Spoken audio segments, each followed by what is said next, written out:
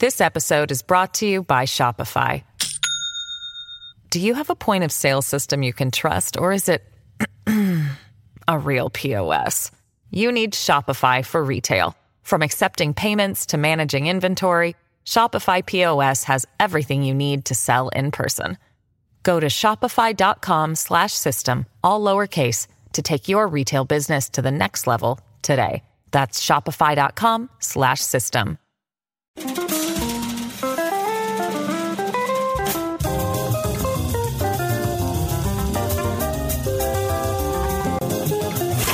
It's The Other Side of Midnight with Frank Morano.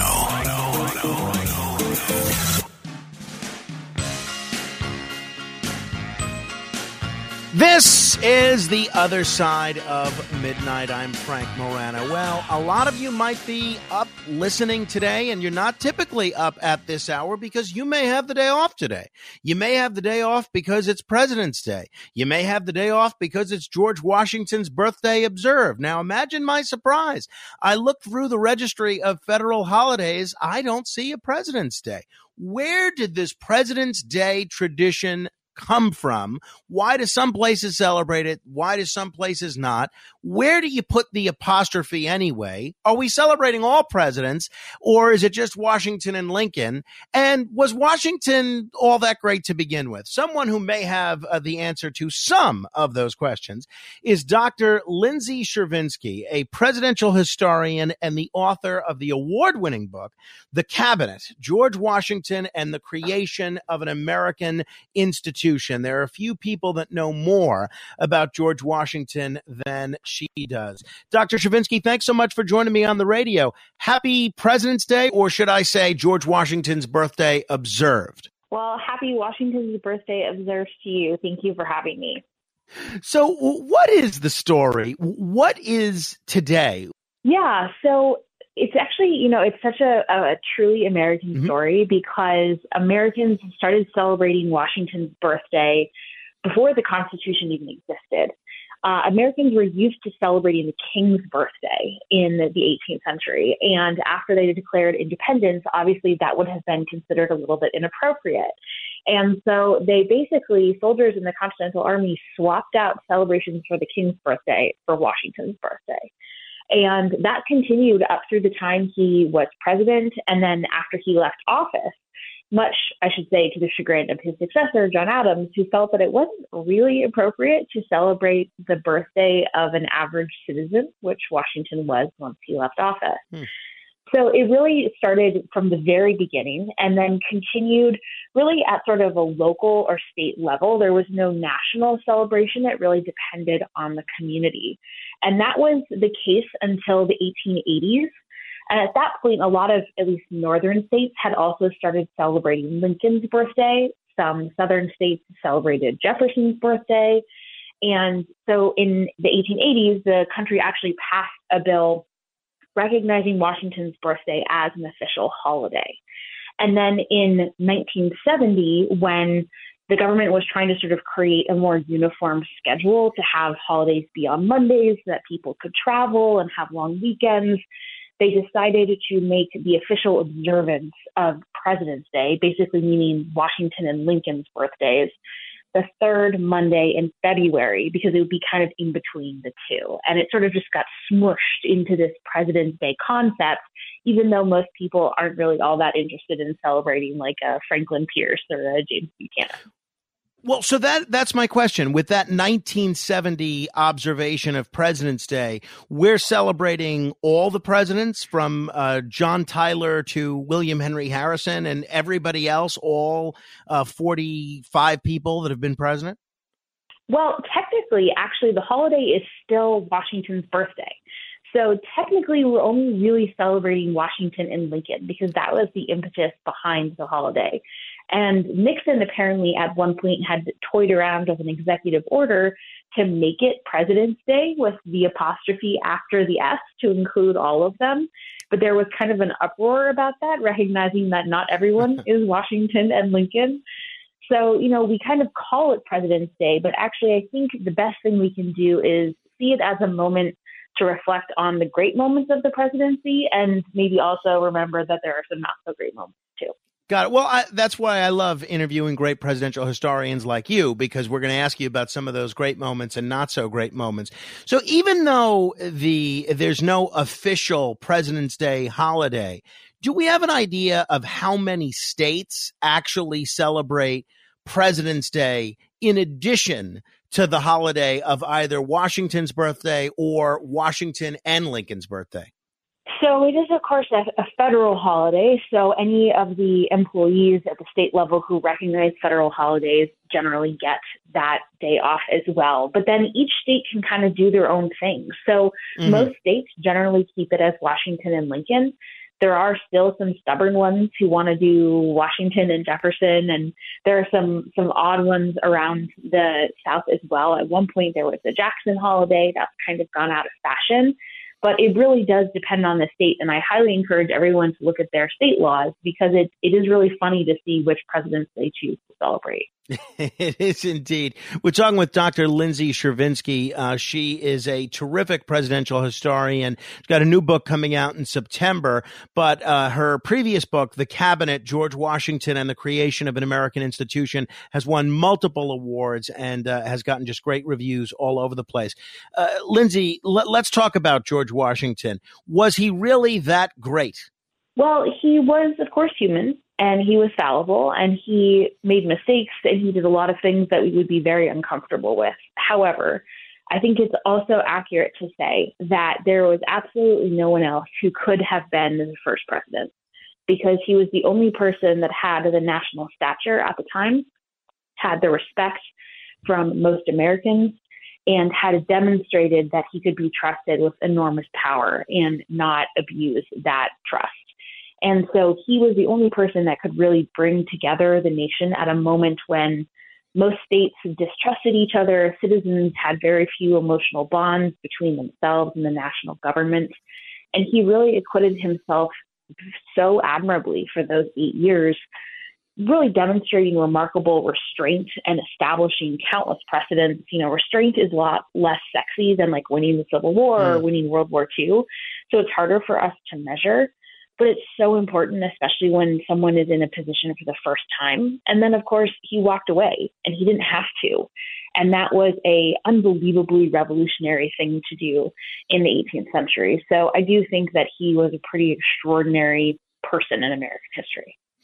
Your work focuses on the cabinet, which I don't know.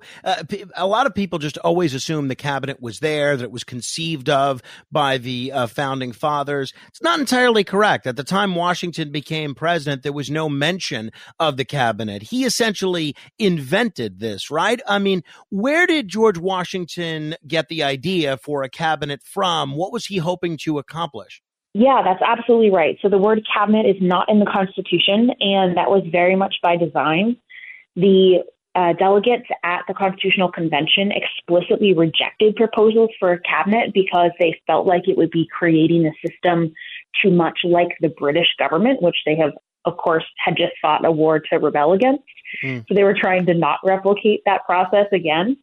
And so there were a number of other options that were put in place for advisors for the president. And Washington did try to use those when he initially went into the presidency because, of course, he had been at the Constitutional Convention and had a very clear sense of their expectations. However, the options that were laid out to him, they just proved to be either inefficient or not up to the task or unwieldy, or he needed multiple people's input at one time. And so what he ended up doing was basically copying and pasting the practices that he had used in his councils of war during the Revolution as commander-in-chief of the Continental Army directly into the executive branch. And he brought together the department secretaries to discuss, to debate, to build consensus, to get advice, and he had really intentionally surrounded himself with smart, experienced, knowledgeable men who knew things that he didn't, and he sought out their guidance in moments of, really constitutional questions or unprecedented challenges. As far as vetoes go, I think most modern Americans just view vetoes as something a president does when they don't agree with a law that Congress passed. That's not how George Washington viewed the practice of a veto, though, is it? That's right. So he was very sparing in his use of veto. He was actually quite deferential to constitutional authority, to congressional authority, because he believed in the power sharing arrangement that the Constitution had laid out. And so he only vetoed things when he felt like they had not fully comprehended what the Constitution intended, or it didn't necessarily make sense. He wasn't trying to reject the course of action, but to help them refine the language or to come up with a more sensible plan. So, for example, his first veto, it was right after Congress had taken the first census, and they were trying to apportion representation for the states and to figure out how to do that. And that wasn't really described in detail in the Constitution. And so they had come up with a few different mathematical equations. And he felt like the one that they chose was not particularly clear and not particularly fair. And so he vetoed it, and he suggested an alternative, and they adopted that alternative and then passed the bill, and he signed it. This episode is brought to you by Shopify. Do you have a point of sale system you can trust, or is it a real POS? You need Shopify for retail. From accepting payments to managing inventory, Shopify POS has everything you need to sell in person. Go to shopify.com/system, all lowercase, to take your retail business to the next level today. That's shopify.com/system. You alluded to George Washington's decision not to run again. Obviously, there were no term limits in those days. He could have easily run for a third term and gotten elected, probably unanimously again. Two-part question. One, why did Washington choose not to run for a third term? And was this really that rare at the time? I think it was King George III that said if he really stepped away from power, he would be the greatest man who'd ever lived. How unusual was this for a popular leader of a republic or any sort of a country to voluntarily relinquish power? Yeah, great questions, and so important, I think, on President's Day, especially for us to think about. So Washington stepped away for a couple of reasons. First, he was tired. He had been in public service for decades. He was a little grouchy about some of the criticism he was starting to receive. He wanted to be home at Mount Vernon, and he was done with it. And so there was no doubt that there were definitely personal reasons behind that decision. But he also understood that he needed to encourage his fellow Americans to see the presidency, to begin the process of electing another president, to have the first transition of power. They needed to have all of that take place, both in a planned way. So when he was alive, and it was, a scheduled election as opposed to him dying suddenly. But also, if they could have that happen while he was alive, then he would be able to grant a lot of his legitimacy to that process. And his enormous prestige would give a lot of calm and would help Americans feel comfortable with that process. And so he wanted it to happen while he was alive and while he was present and while he could participate. And that was a huge, huge choice and a huge decision. And I think the reason it was so huge is because it really was a radical act. At this point, when we're thinking about what's happening in American history, Napoleon comes onto the scene just a few years later in France. This is the time of military dictatorships and kings and queens that serve for the duration of their lives. The most recent transition that Americans were familiar with was the French Revolution, which was, of course, characterized by guillotines and blood running through the streets. And so people this just wasn't how it was done. Because I think, there is a certain human quality that if you are a person in power, you tend to think that you're the only one in power that can do it. And Washington surely could have been tempted to feel that way, but he really pushed back on that impetus, and that was very rare in the 18th century. In George Washington's farewell address, he issues a couple of warnings to the country, a couple of pieces of advice. One was to stay out of the affairs of Europe. That piece of advice, America largely heeded for about a century. But the other piece of advice was almost immediately ignored, which was to not form political parties so that the United States would not boil down to the factionalism which he had seen other countries getting bogged down with and which we're kind of experiencing today, where everything, including what day of the week it is, seems to be defined by whether you're a Democrat or a Republican. Given the fact that Washington was so popular and he did have this larger than life persona, why didn't Americans and other American policymakers heed his warnings about avoiding political parties? Yeah, it's a great question. So I think there are a couple of important nuances to his advice. His big concern was that Americans would forget how much they had in common with each other, and they would look at their political differences or their affiliations or their affection for foreign nations and allow those identities or those emotional ties to take precedence. And so I think what happened after he issued his farewell address and then, as he went into retirement and he died, there was a real sense that the republic was very fragile. We know that it survived. We know that it's still here 200 years later. We know that, the experiment worked, but they didn't know that. They didn't know what was going to come next. And there was a real sense that any misstep would be the last one, would be fatal. Because, of course, the Constitution and this federal government was their second chance. They had already had the Articles of Confederation and they had failed. And most nations don't get second chances. And so they were just so anxious that one misstep would completely tear everything apart. And so when they looked at their political opponents, they started to see them as mortal enemies. They saw them as fatal to the future of the nation. And so rather than it just being a disagreement over policy or debating what was the right, taxation policy or what was the right foreign policy, it became this person is a threat to the future of the nation. And it allowed them to override those similarities that they may have shared with those differences. In September, you've got a new book coming out about John Adams. It's called Making the Presidency, John Adams and the Precedents That Forged the Republic. I'm looking forward to reading it in September and then hopefully having you come back to talk about it. But let me ask you a little bit about the Adams-Washington relationship. On a personal level, what was their relationship like? Were they friends? Were they friendly? And on a professional and a political level, I know that George Washington answered the call from President Adams to come back into service when it looked like there was a possibility of war and to take charge of the military again. That's a chapter of Washington's life and of Adams' presidency that very rarely gets mentioned. I'm wondering if you could speak to both of those. Yeah, well, first of all, thank you so much. I'd love to come back to talk about it. And, their relationship is a really interesting one because I think that you can't pick two white dudes from the 1790s that would have been more different in both their personality and their background and how they comported themselves. They, I think, both had a great deal of respect for one another.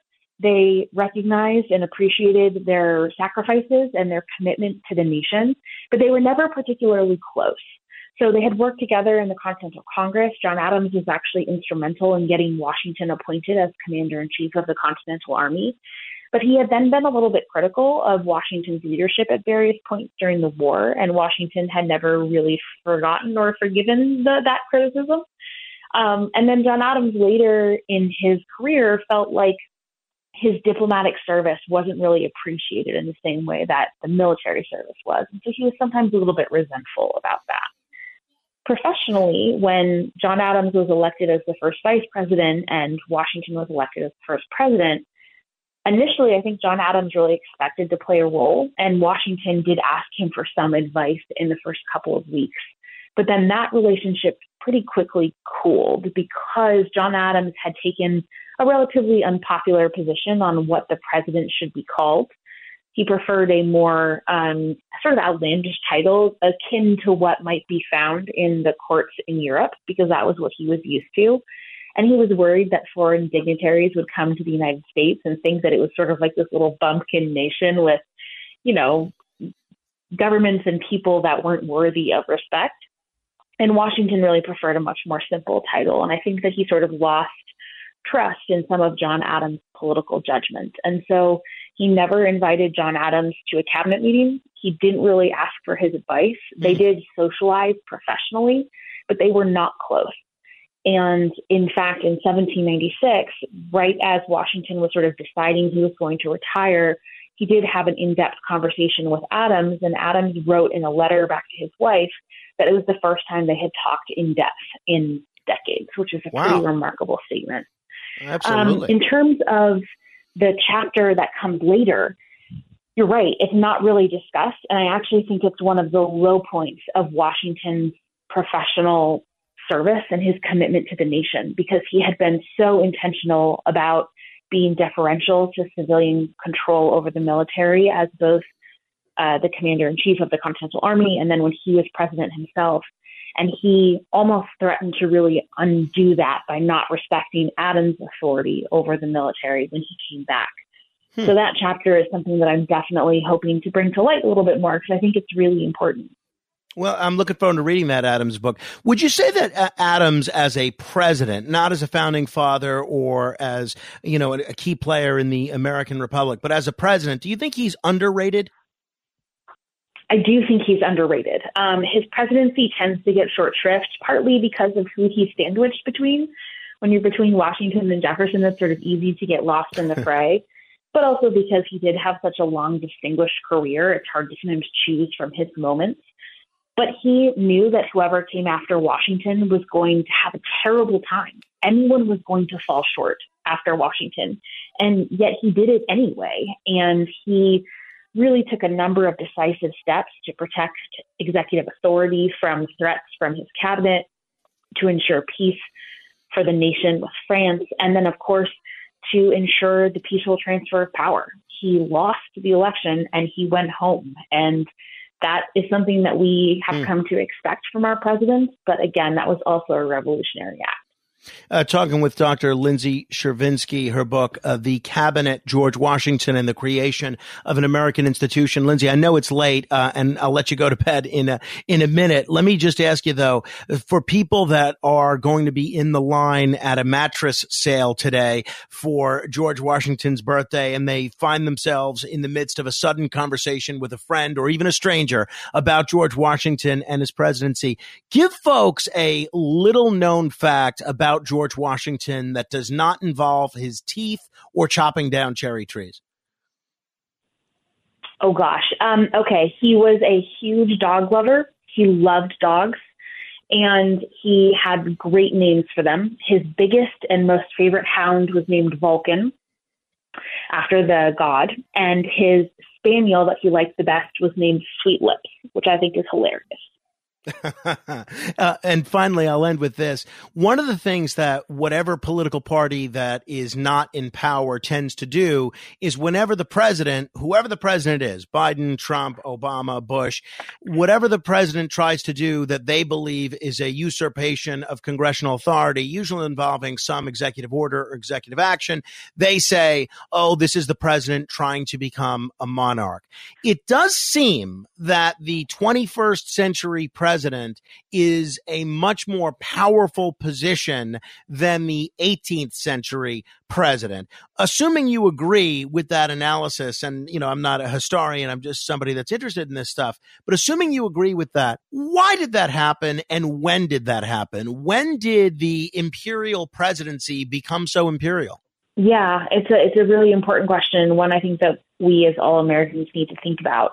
So I do think that the 18th century, at least Washington and Adams, were more powerful than we think that they were, because they were in office all the time, whereas Congress was often in recess and tended to be in recess when anything interesting happened, which gave the president a whole lot of authority to take action decisively.